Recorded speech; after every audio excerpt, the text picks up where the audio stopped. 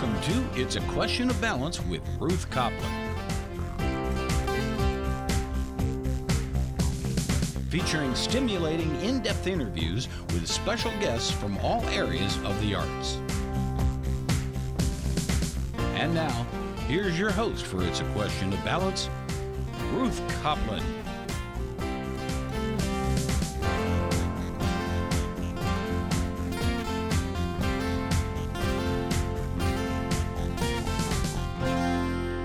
Welcome to the show where we balance the intellectual with the creative, exploring whether we have more in common than divides us through thought-provoking conversations. For the Arts Hour, I feature in-depth interviews with local, national and international guests from all areas of the arts. And in the Topic Hour, I go out and about and talk to people on the street about a wide variety of different subjects that affect everybody, both locally and globally. The show combines a debate topic with an arts interview because I feel discussion and creativity are two of the most vital ways we engage with the world. This week, my special guests from the arts are Van Maximilian Carlson, the Los Angeles-born American-Mexican award-winning independent film director, writer, editor and owner of Oddbox Films, and Shawn Austin, writer, producer and president of Big Boss Creative Inc. in Burbank, California. Together, they wrote and produced the film Princess of the Row, with Max directing. I caught up with them at the Cinequest Film Festival in Silicon Valley to talk to them and attend their new film, Princess of the Row, which had its world premiere at Cinequest. The film is a poignant, dramatic and ultimately uplifting story. A creative 12-year-old foster girl bounces around the sometimes abusive foster care system for most of her life and ditches school to visit her military veteran father, who is homeless on the streets of LA's Skid Row. He's mentally ill after suffering a battle-induced brain injury during his service in the Iraq War. The injury renders him unable to recognise his own daughter most of the time, but to Alicia it doesn't matter because she loves him and remembers the father he used to be, a caring man with a love of storytelling. Alicia has inherited her father's creativity and wants to be a writer when she grows up, spending her time writing fantasy tales about a princess on a quest. Alicia's social worker recognises her gift and decides to place her in the perfect home with an award-winning author, played by Martin Sheen, and his wife, played by Jenny Gago. As their lovely home is 10 hours from LA, Alicia is fearful of never seeing her father again and decides to escape the city with him. On the run, Alicia must cope with her father's severe PTSD breakdowns, outwit social service workers searching for her, and overcome the worst kind of thugs on the streets of LA, all to make her one dream a reality, to live with her father as a family. Princess of the Row deals with difficult subjects, but it's compelling and life-affirming, exploring our humanity. It's beautifully shot as well. I really, really enjoyed it. I'd like to play a clip from the film before I start playing the interview with Max and Shawn. It's a scene between the homeless, mentally ill veteran father and his daughter, whom he calls Princess. Princess has found a broken down car in a scrapyard for them to sleep in, and they settle down for the night. You used to read to me at bedtime. Now I'll read to you.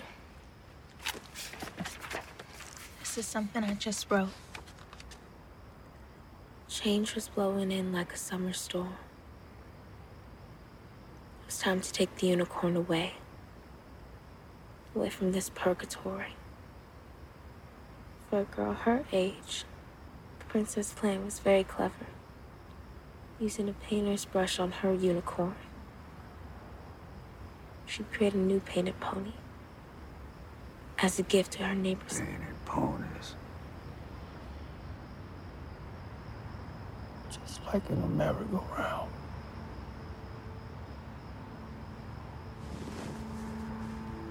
I used to work in a merry-go-round in the back of the zoo.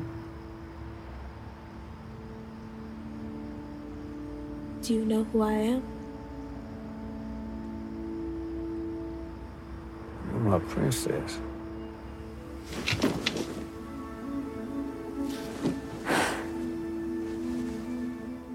it when you come back to me. We just had to get you off of Skid Row.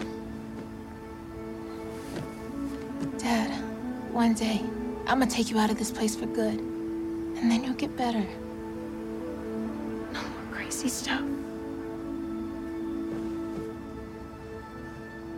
I like that dream. That's a good dream. We stick together. You and me. No man left behind. That's what you taught me, right? Well, that was a clip from the wonderful film Princess of the Row. The father and daughter are played by the talented actors Eddie Gathegi and Taylor Buck as the daughter. Well, now let's hear some of my conversation with the filmmakers. I'm here at CineQuest with Max Carlson and Shawn Austin. Thank you very much for agreeing to being interviewed for It's a Question of Balance. Thanks for having us. Both of your lives are rooted in the arts. I'm wondering whether you can remember the first piece of art that had a deep effect on you, whether it was film, writing, music, or something else, where you realised that art can do more than just entertain us. I'm Max. Hello. I directed Princess of the Row. I think the first film that I was like blown away by, I was in. I guess I'll say that I was in high school, and it was Magnolia, and that's by Paul Thomas Anderson. And I think it's the first time I guess I was just at the right age where it's the first film that it was like an epic drama. It was like a real epic drama. It was big. Everything was big about it. Not in terms of action or anything, but just in terms of this huge story where all these things intertwined, yet it's a drama, yet it's just about people. And I remember, that movie is 3.5 hours long. Wow. I literally saw it in the theater 7 to 8 times. I went back that many times to see it. Wow. And from then, I had already been making films before that, but I remember that just distinctly being the first big impact film. But I want to share one other weird thing because it's like synchronicity of everything. The first film I was ever brought to as a child, I was a baby. My parents brought me to in the theater a screening of Hearts of Darkness, which is the documentary about the making of Apocalypse Now. Oh my goodness. Which Martin Sheen is in. Right. And now I'm here at this festival and Martin Sheen's in my film. Wow. So I think maybe subconsciously then I didn't even realize that actually had a huge impact on me too. I'm not sure. Yeah. Well, these kind of connections in life I think are fascinating. It's hard to know exactly what they're all about, but I think there's definitely some kind of weaving tapestry of energy in life that is working that we're not always aware of. Yeah. Actually, that's kind of what Magnolia is about also, too, in a way. It's like all these stories interconnect. The universe was making sure you went into filmmaking. Right, yeah. That's interesting. And what about you, Shawn? Do you have a memory of something affecting you on a kind of deeper level rather than just being entertaining? Yeah, for sure. When I was young, I just had this conversation with somebody. My mother would take me to things, and I was little, right? And she exposed me to the arts, to culture. So I'd go to operas and classical concerts and ballet, and then she would take me to, for instance, one of my first memories of a real movie was Dr. Zhivago in the theater. Yes. And I was far too young to really understand it, nor probably wasn't necessarily appropriate for my age. Right, yes, yeah. But it was this big epic, and I think that must have left a imprint on my brain because I definitely leaned towards visual media and wanting to make a career out of that. My family is very well educated. They're all, almost every one of them are doctorates of something. And then I'm the odd one out, sort of, that I went into school to study film and television. Right. But I think that movie, a David Lean movie, and those long, epic, long character development type, films, et cetera, must have been the thing that influenced me that... from the beginning, I was pretty sure, I want to do something in film. And then, it got to this point where I co-wrote with Max and produced this film. I was going to ask whether you grew up in a creative environment, which you've answered. What about you, Max? I did, for sure. Yeah. Like, my dad was a DP. He did a lot of documentary work, TV work. So I always had access to a camera growing Right. up. And the first thing I edited was on Adobe Premiere when I was in elementary school. It was like the first version. It was an editing program. But I've been making like little short, films since I've been in elementary school. My mom was also an editor at a news station. And then aside from that, just my mom's family and my dad, they both are just very musical. My dad played piano. Like my grandfather on my mom's side played guitar. A lot of my mom's relatives, they all play music and sing. So, and then my mom was a neon artist. She would make neon sculptures and and stuff like that. So so I came from a pretty creative family. Wow, yeah. Yeah. And what made you choose film, do you think? It could have... Sometimes people don't want to do what their parents do you know what I mean? And so, is it just because you started so young and so that was kind of the way you expressed yourself creatively? I think that's probably it in some level. I don't know. I think somehow I feel lucky that it kind of organically and naturally fell into doing it because I know it's sometimes hard to figure out what you want to do with your life. Yeah. But I've pretty much never felt that way. I've always felt like I want to be involved with film, and I've sort of navigated that path. And I'm an editor too, so I edit movie trailers. So I'm in the entertainment business world, and it must have just been ingrained in me. It was kind of just a natural flow. I never went to college. I never liked school also. Right. So.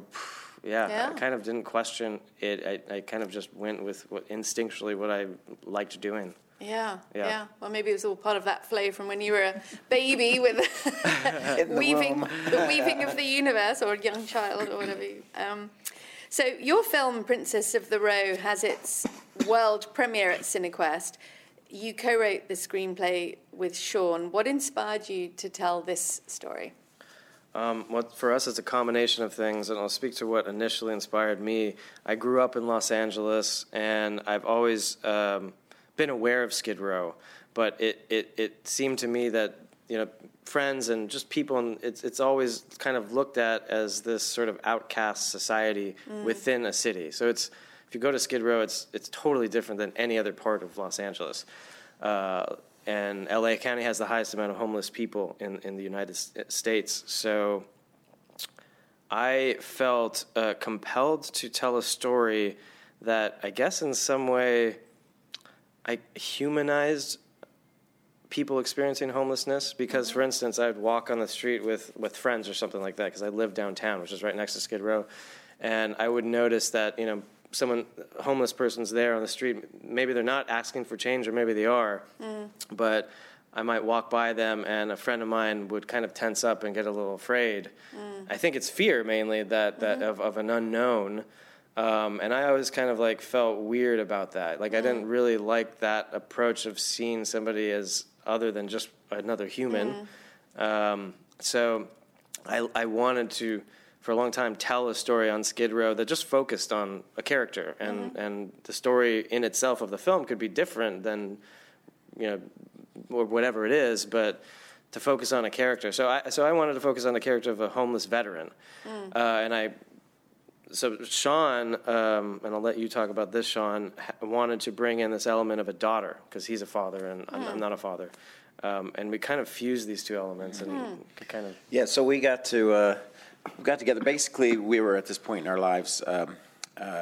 Max had mentioned he works in the movie advertising side, trailer cutting, etc. And that's where I was too. Actually, we worked together for a number of years. And the company I had doing trailer editing, the things were changing in the economy, etc. So that was stopping. So I was ready to get to point, I want to do something else. And honestly, I came to LA to make movies. I didn't come to make commercials and trailers. So this was the opportunity. So talked to Max, and we both were like, let's just go for it. Let's make this movie. Yeah. Let's make a movie, that is. Yeah. And then Max had that idea on Skid Row, and a veteran, homeless veteran. And then I wanted something that I was really motivated to work on. And being a father, I have a daughter who, incidentally, in a week from now is getting married. So I've seen the full gamut of you know, baby all the way up through the teen years, which is a whole nother radio show. And then and now to this point. And that was something that was obviously very powerful to me, the relationship of a father and a daughter. And it always was, I look at my daughter and I realize that she would do anything for me. Yes. When I age, when I become unable to, say, care for myself, et cetera, she's going to step up. She's always the defender. She's the one who fights for family. It is so important to her. So I wanted to explore this idea of that a child will do anything to be with a family, to have a loving family. And so I wanted to explore that and those characters. So we put the two together, and then Princess of the Row came out of that. Yeah. You're listening to It's a Question of Balance with me, Ruth Copland, and my special guests this week, Max Carlson and Shawn Austin, from the compelling new film Princess of the Row, starring among others Eddie Gathegi, known for X-Men First Class, Taylor Butt, known for The People vs. OJ, and iconic actor Martin Sheen. You can follow the film on Facebook, Instagram and Twitter at Princess of the Row Movie. We're going to a break now. We'll be back with more conversation after these messages.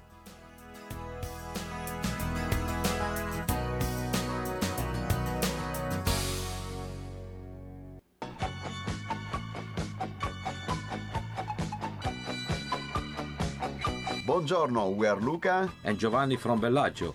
We bring to Pleasure Point, Santa Cruz, the first authentic Italian gelato and the traditional panini.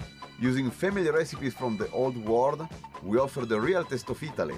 We use organic and locally sourced ingredients to create a healthy and delicious treat that will put a smile on your face. Gourmet panini, the real Italian gelato, fresh juices, and more, just a block from the ocean. Come and visit us. You will feel like you are in Italia. Visit Bellagio at 743 41st Avenue in Santa Cruz. That's 743 41st Avenue. And follow Bellagio Santa Cruz on Instagram.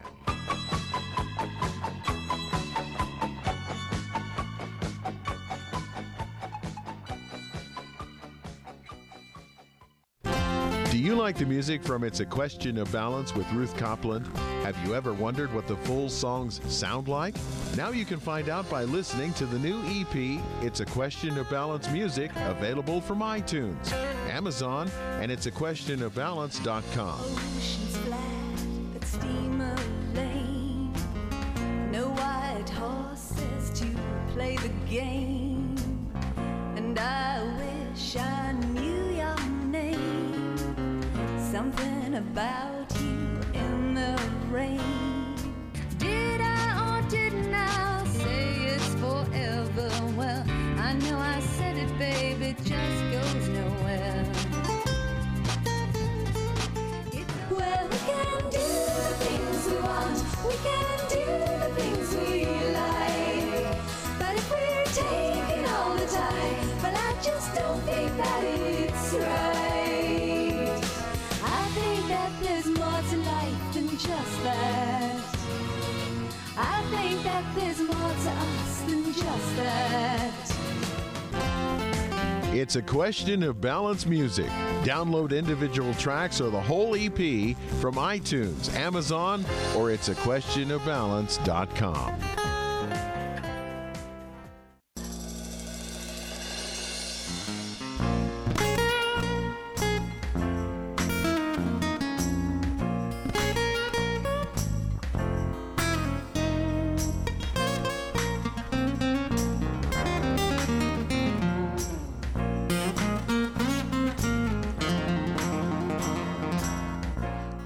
Welcome back. You're listening to It's a Question of Balance with me, Ruth Copland. I'm talking to filmmakers from the new film Princess of the Row, which you can follow on Facebook, Instagram and Twitter at Princess of the Row Movie. As I was mentioning before the break, the film has a wonderful cast, including Eddie Gathegi, known for X-Men First Class, Taylor Buck, known for The People vs. O.J., Anna Ortiz, known for Ugly Betty, Jacob Vargas, known for Traffic, and the marvellous Martin Sheen, amongst others. I'm talking to Max Carlson and Shawn Austin, who co-wrote Princess of the Row. Max also directed the film and Shawn produced. Before the break, we were talking about how this story came about. Let's hear some more of that now. I think most people feel they could write a novel if they had to, even if it wasn't a very good one. Mm-hmm. But I don't think many people would feel like they can write a screenplay. You know, you've got to hold the visuals in your head. You're evaluating what dialogue will enhance the story. I'm wondering what your process is for writing a screenplay, especially with two writers. This is the first time I think I've written with anyone. Our process on this was we had the sort of singular log line in a way of this girl who takes her father on this trip, and then the circumstances of her. She's a foster child, and her dad's a homeless vet who lives on Skid Row, and she decides to escape with him to find, sort of a home that they can be happy with together, because there's all these forces trying to separate them, social services forces, etc. So we had that, and from there we just approached it like phone calls, really, of outlining it scene by scene in a shared Google Doc. I mean, this is very technical. This is the process, though, and we kind of just talked on the phone and said, oh, yeah, this and this, but also research was a big part of informing the story. So we went to LA Youth Network, which is a foster care organization. We saw how the modern day group home operates, they're not like orphanages anymore. They're like regular homes in a residential community. Walking by them, you wouldn't even know that they are a foster home, but they are. Yeah. And they usually house maybe 4 to 6 kids. And so we researched with social workers that ran these places.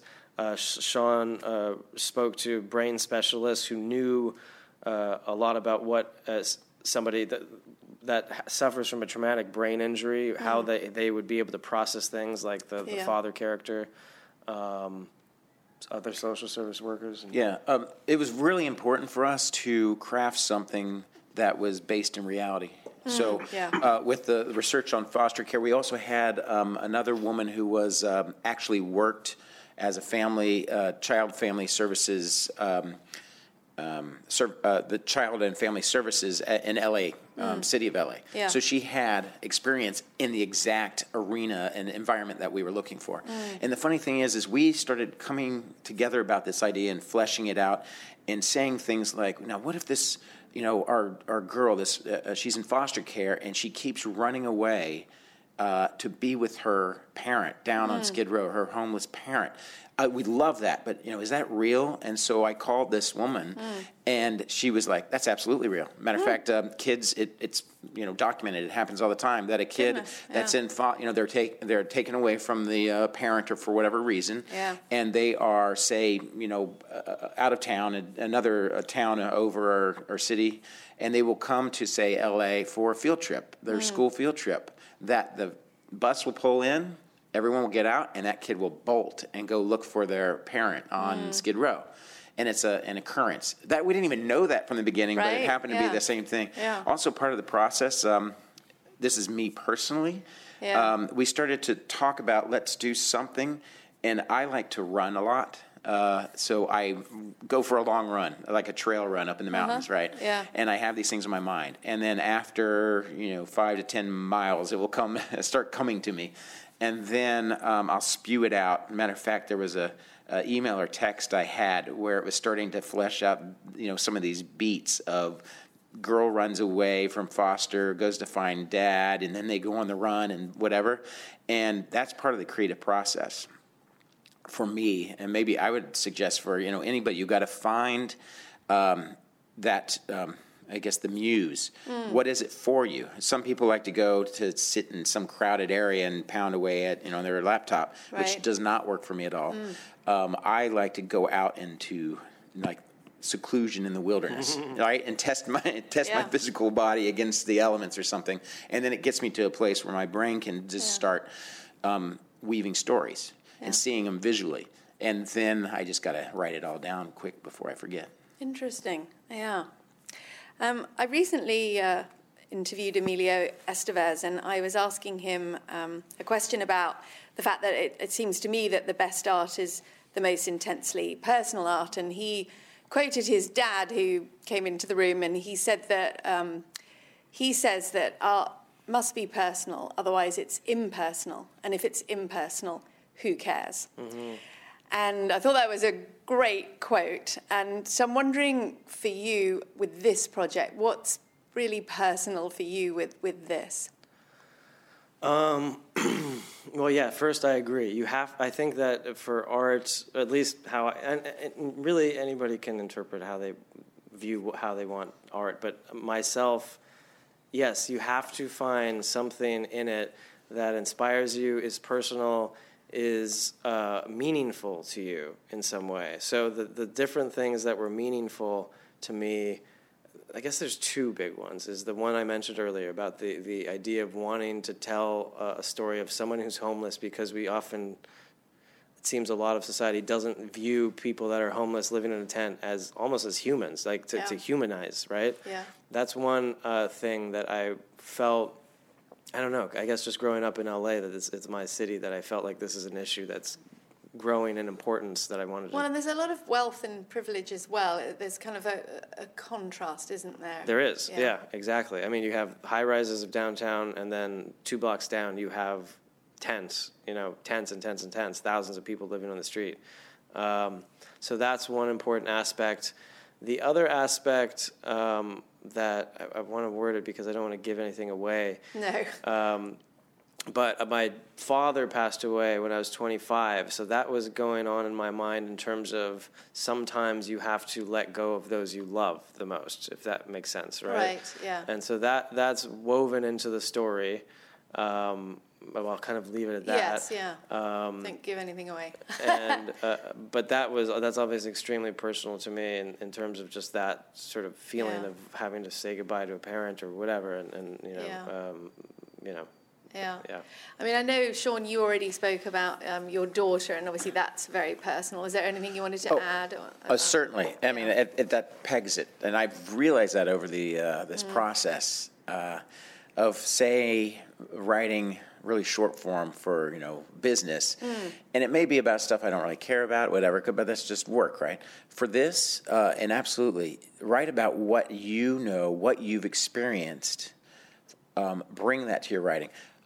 My daughter, obviously, and woven into the story are real life stories that I, experienced with my daughter, right? There's events within the movie where I'm pulling for things. Obviously, I was, a lot of this never happened to me. I wasn't a veteran. I don't have a traumatic brain injury or anything. But there's steps in her life and my life as a father that I took and then adapted and put into this. And that's, I believe, why this movie works for so many people and touches their heart, is because it's based on truth, right? It's based on this core knowledge that we each have about family, about a child's sort of like genetics and even divine right to be in like a family unit that loves them, and then just common things like a father and daughter having a daddy-daughter dance. Like every father out there, at some point, if they got a daughter, is going to go to a daddy-daughter dance. It's just something that happens, right? And we kind of weave something like that into this story too. Well, if it doesn't, it probably should. I'm sure everybody gets that, but yes, and it never. This is another thing. It never works out the way you envision it. I'm the guy. My wife accuses me of this. It's like I'm the sort of an episode of Father Knows Best, if you know anything about that old show. Right. Basically, the show happens, the kids have trouble, whatever, and then towards the end, Father comes in and he says the perfect thing. The kid understands and it solves everything. Right. Throughout my life, I keep doing stupid stuff like this. I'll go, for instance, into my daughter's room. She's in her, early teens, and I'm like, she's had trouble, there's problems, whatever, at school. And I go in there when it's nice and quiet, and I figure I'm going to say something, and it's going to solve everything for her. And I walk in, and I say, whatever I'm going to say. And then she just looks at me and screams and tells me to get out, Right. And that's the way it really goes. That's real life. But you pull from that. Yeah. You're like, that's real. So put it into your writing. And Yeah. then the audience will go, I identify with this or attach to it because that is real. That's my life too. Yes, yeah.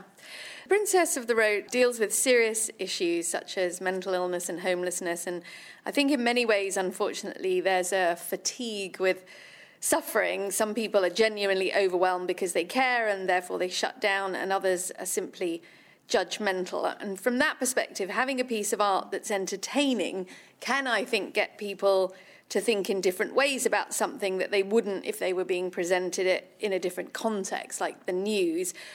Are there advantages, do you think, of presenting issues such as homelessness in a fictional vehicle rather than a documentary, which you've also worked with?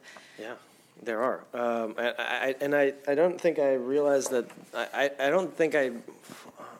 Well, I'll just say this. About a week ago, someone said to me, it was on a radio segment. She said after watching the film, she noticed, because she lives in San Francisco and there's a homeless population in San Francisco, that it has changed her views on homelessness, and that effect has not been something she's experienced before. And I think it's the idea of humanizing people that otherwise you don't really give the time of day to. You know what I mean? They're either disenfranchised or marginalized and kind of outcast. And so if you can deliver a story where you are able to fall in love with the characters and kind of go along on the journey of the characters, right? And really then identify with them and hope that the best works out for them and all that stuff. You remember these characters just so much, you know what I mean? They stick in your mind. And then certainly then if you see somebody on the street who reminds you of that film, you will remember all those emotions you felt during the film. You remember the happiness or the joy or the sadness, the empathy.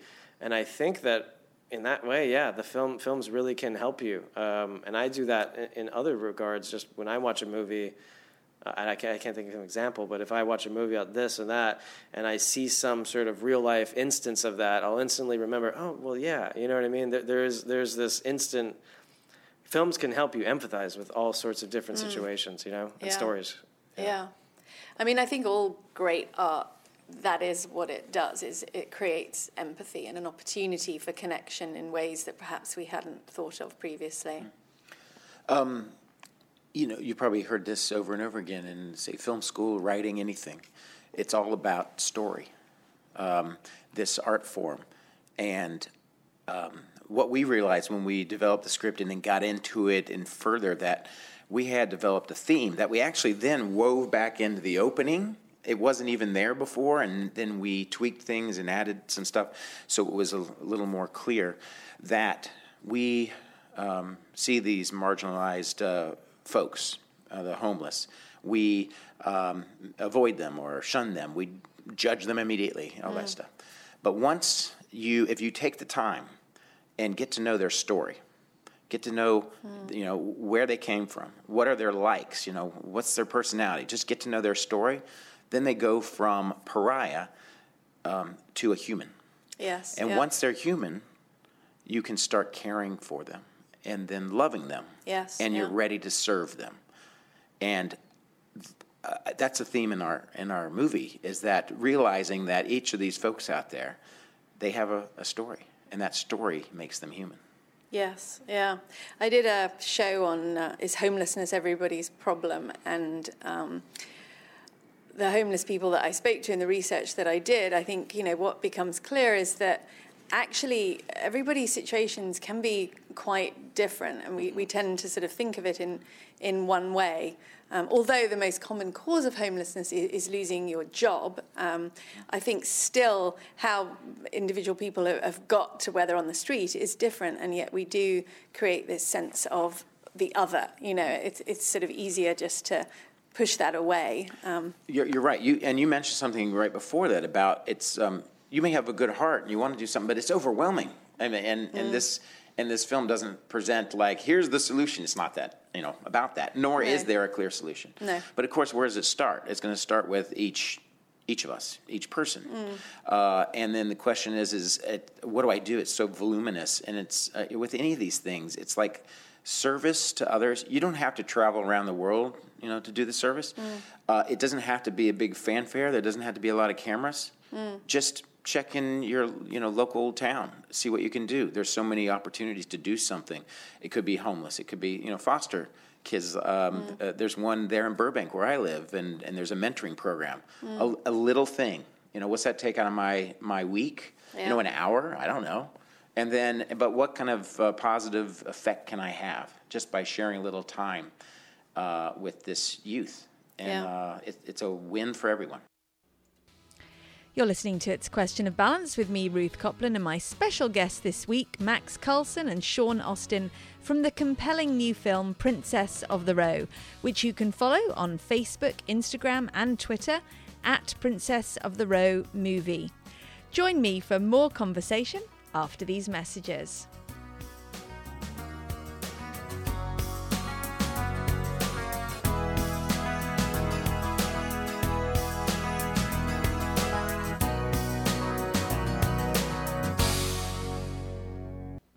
Bookshop Santa Cruz is thrilled to welcome back Luis Alberto Urrea on March 25th for the paperback tour of his massively successful novel House of Broken Angels. Luis is a master storyteller and a finalist for the Pulitzer Prize for his landmark work of non-fiction The Devil's Highway. In the House of Broken Angels, we enter the home of a beloved and ailing patriarch, Miguel Angel de la Cruz, who has summoned his entire clan for one last legendary birthday party.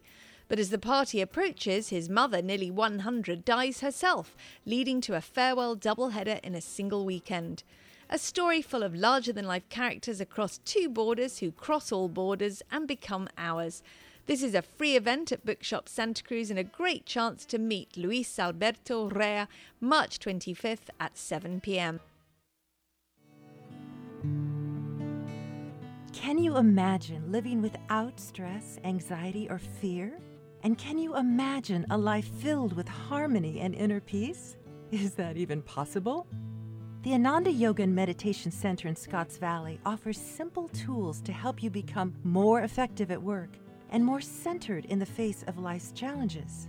At Ananda, we offer yoga classes for everybody, inspiring workshops, devotional chanting, and Sunday services based on the teachings of Paramahansa Yogananda. Our teachers and therapists are highly trained professionals who work together to inspire a healthier you. And your first Ananda Yoga class is always free. Visit us at anandascottsvalley.org or call 338-YOGA. That's anandascottsvalley.org or 338-YOGA.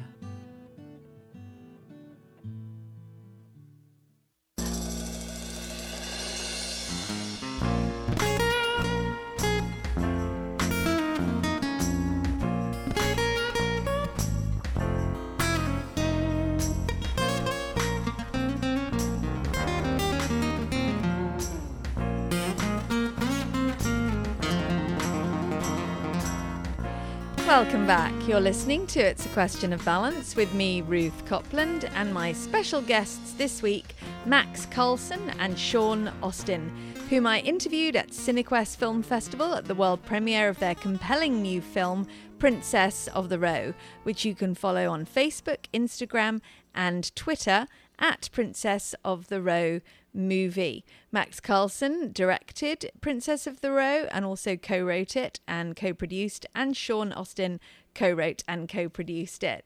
Let's hear some more of our conversation. The film has a great cast. it must have been great working with such talented actors as a director. Yeah, yeah, it was. And in fact, so Martin Sheen, I'll tell you a story about that. We were trying to figure out who could play these characters, and we were like, well, do we know any actors? Do we actually personally know any actors? And I knew Martin Sheen because I had directed a documentary about the Bhopal gas disaster in India, and he played a character in a movie about the same event. Ah. And right around the same time, my documentary came out, his film came out. And so we met up over that, and interesting. And it's another connection for you in your tapestry. Yeah, I know. Yeah, I know. He should be a son. Jeez. Yeah. No, it is weird because I've edited also Emilio's trailers for the public. I've edited all of them. Oh, too. interesting. There's a circular connection here. Yeah. So I was like, yeah, okay. Let me. There's a role here. This foster parent and. Let's see if he's interested in it. So I emailed him, and I think it was like 3 days later, I got a call, or 2 days later. 2 days later, I got a call, and it was just a voicemail, and it was Martin saying, "Hey, Max, read your script. Let's do it." So that was like super quick, and it kind of, in a way, unlocked a lot of doors in terms of other casts being interested. Right. You know what I mean? So I'm very grateful to Martin, and he's also a great, funny, awesome person, a generous heart, huge heart. You know, that was pretty amazing. Yeah. I mean, I think all the characters feel very real. I found myself very naturally understanding their perspectives, and I think that's a testament to the writing and also to the actors, because you know the main majority time of the film is obviously spent with the father and daughter, and yet none of the other characters feel peripheral, and you feel very drawn into their world. And Martin's character particularly is quite pivotal in some ways, I think, in different themes of the film. And all the actors. Taylor Buck, for me, when we were casting, it didn't take so long to figure out that Taylor rose above the rest of the girls that we were auditioning. She, to me, had the most access to emotions that I've ever seen of any of these girls. That it was pretty shocking to see how easy it was for her to be vulnerable on camera and open up. So she was amazing. Eddie, speaking of the synchronicity thing, Eddie Gathegi, I had edited a trailer about a year before we were ready to kind of go on the film, and Eddie was in this film. It was a small independent film called Pimp, and he played this pimp, and it was I was blown away by his role. He was scary, he was interesting, he was funny. And so he was at the top of my list of an actor that I wanted to be in this role.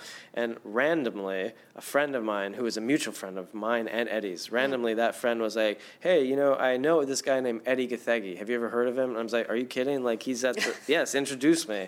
So that... you got some good karma going on. Yeah, I know, yeah. So that's just living right. Well done, yes. And then Anna Ortiz is amazing. She really... she delivers a beautiful role in terms of her character, not only being a supporting actor, but a supporting role in the film for Alicia. Right, yes. Kind of a mentor, guide, encourager. Yeah.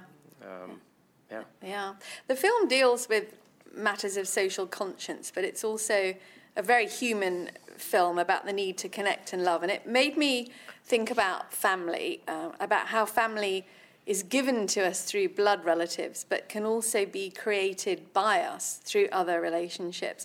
Was the meaning of connection and family in all its forms something you wanted to address in the film? Absolutely. From the genesis, right? My family, my wife and I, formed our family through adoption. So each of our 3 kids are adopted. It's a natural fit for me.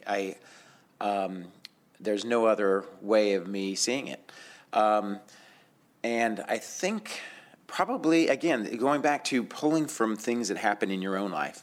So you're really pulling from real experiences and emotions and connections that you have, and then getting it on paper. And it can be, in different characters, and it can be in different environments, etc. But they're still at the core. It's still that human, heart and human core that rings. That's why it rings true. And the theme of both a theme and a belief is this idea that kids need to be in a loving environment, in a loving family, and that's nurturing them and helping them and shepherding them, and that's really what was at the core of everything that I was able to put into the script, was that very theme. And that's because I live and breathe and believe it, and it's what I'm about. It's basically. Let me think. I've had more of my life as a dad than as a non-dad at this point. So it's a big deal. Yeah, I found that interesting because obviously you have got this sort of blood connection, this biological bond, but then the film very interestingly also deals with other connections and love and how we can connect. What came to me in the film was especially how relationships can be forged at any point in your life. I mean, as you mentioned, the social worker has this beautiful, caring, empathetic relationship, and I think I found that very positive because often social workers are presented in films as being inept and not having enough time, and then you've also got this foster parents who they're very willing to open their hearts to this young girl, and so I found that very inspiring, just how we can find connection in many different ways. Absolutely.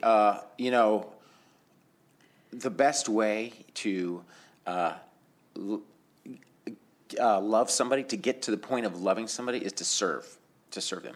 And Magdalene, the counselor, played by Anna Ortiz in our film, is exactly that bond you're talking about. Right. It's not a blood thing. It's not I raised her or whatever, but she has given her life to Alicia, to Alicia's care, right? She's really trying. She's sacrificing her time and her talents and everything to help this girl. Yeah. And by doing so, you're bonded and you love each other. And that's universal. Yeah. Thoreau said, "It's not what you look at that matters, it's what you see." And I think this is an interesting observation to apply to film. As a director, you're obviously choosing what we as an audience look at, but guided by what you want us to see on deeper levels. So I'm wondering how you approach thinking about the film so that the visuals present and advance the story and also enable us to see the deeper meanings. I think that, in terms of first, we had an amazing cinematographer, right, who is also very, I think, empathetic and caring. He loves what he does, and he wants to do his best. So that is a crucial part in terms of finding imagery that can convey things like that. Yeah. But so I could speak on that a little bit in terms of like there are certain shots in there that. Like for instance, there's a shot where where Eddie and Taylor are sitting on the sidewalk, and she leans on his shoulder and just stays there, and it's just from behind them, and now that on multiple levels, it's a beautiful image, but it has so much within it because of what's going on in the story at that particular time. It has Skid Row there. It has, in the very distance, it has the high rises of downtown in it. And it is, in a way, saying, look at this love that's here. You know what I mean? In these harsh circumstances, look at this love that's here. So I guess that probably is at the core of what we were wanting an audience to see, is to see the love that exists, which is the love that you could have in your life and that you could relate to. And it's in these circumstances that are harsh, dire circumstances that are, much, much worse than most of us are ever going to experience in our life. Yes. But, doesn't make their experiences any less valuable, though, Yes, yeah. I have a master's degree in counselling, and there's a psychologist, Alice Miller, who wrote at length about how art can help people process difficult events, whether these are events they've experienced themselves or events they've witnessed. I'm wondering if you feel art can have a healing effect, both on those making art and those experiencing it. Yeah, for sure. I can see different ways it can. For instance, I'll talk about art in terms of just filmmaking because that's what I'm sort of used to. Filmmaking, movies can almost bring you to a happy place, right? And sometimes those happy places, or it can bring you to an emotional place. It can bring you to a place of remembering your love, or remembering your family, remembering this or that. And those, you can cry from a film. I feel like those sort of experiences are healing in some way. You know what I mean? I know that like sometimes I'll feel down or depressed about something. A movie that I love will kind of bring me back up. And it's not that it just makes me laugh or anything. It kind of is that it can make you cry and it could let you release your emotions, and I think that helps you process something. I'm not sure what it helps with, but I think these accumulations of, feeling emotions, and sometimes people can be kind of locked up in their emotions. They might have a lot of stuff pent up, and a film can also help you through that in some ways, Yeah. Film is like our modern day parables, in that the teachings. The purpose of, say, a parable is to teach a lesson, but it's also done symbolically. It's usually some type of story that's. Yeah, we hear the story, but really, if you're open to it and you're thinking about it and pondering it, it's really about this other thing, which is much deeper and more important and more impactful on you, right? And films can be the same way. Sometimes it's an outlet, the popcorn movie, whatever. It's just pure escapism, right? And then others is, yes, it's a story about, well, let's just say this homeless, mentally ill veteran and this daughter that wants to be with him. But we've had over and over again people view this, and they're like, this reminds me of my relationship with my dad. It has nothing to do with, the plot, but it goes beyond it because of the symbolism and the emotions they feel and everything, and it brings them back, and then they think on their relationship with their father or their parent, and it's almost like a therapy session. My mom's a psychotherapist too, so I get it. I think I got a lot of this growing up. Yeah. Just finally, thinking about what you've said, do you feel personally as artists any responsibility for the work that you create to be life-affirming, or is that not something you really think about? I do think about, especially now. Maybe I didn't when I was younger, like meaning, I don't know, my earlier 20s or something. But for sure now I think that I want to tell stories that are life-affirming. Doesn't mean that the plot and the circumstances of the story can not be dire and dark and difficult, but I guess because I don't have a pessimistic view of things. Even in the darkest of a circumstance, there's still, to me, I feel more spiritual in an outlook that kind of goes beyond just a specific circumstance and kind of would be embracing of humanity. So that would be my interest. Yes. Yeah. I think there's certainly enough, darkness in the world that just happens, right? So I think I'd prefer to add things that are uplifting ultimately. Sure, the journey is going to be difficult. We want conflict in our stories, right? That's what captivates us. It and it pushes the story forward. So we've got to have that. And explore whatever we're exploring. But I like the idea of trying to add a little light into the world, right? Light into other people, and then maybe motivating that person to add a little of their light back into the world. Yeah. Well, I think Princess of the Road definitely does that from my perspective and in my opinion. So well done, and thank you so much for talking to me. I really appreciate it. Thank you so much. You're listening to It's a Question of Balance with me, Ruth Copland. Thanks very much again to filmmakers Max Carlson and Shawn Austin talking to me about their film Princess of the Row, which had its world premiere at the Cinequest Film Festival. You can follow their film on Facebook, Instagram and Twitter using @PrincessOfTheRow movie, and that'll be a way you can follow the progression of the film and where you might be able to see it in the future. It's a highly engaging, life-affirming film. I really recommend it. Thanks for joining me, and I look forward to being with you again next time.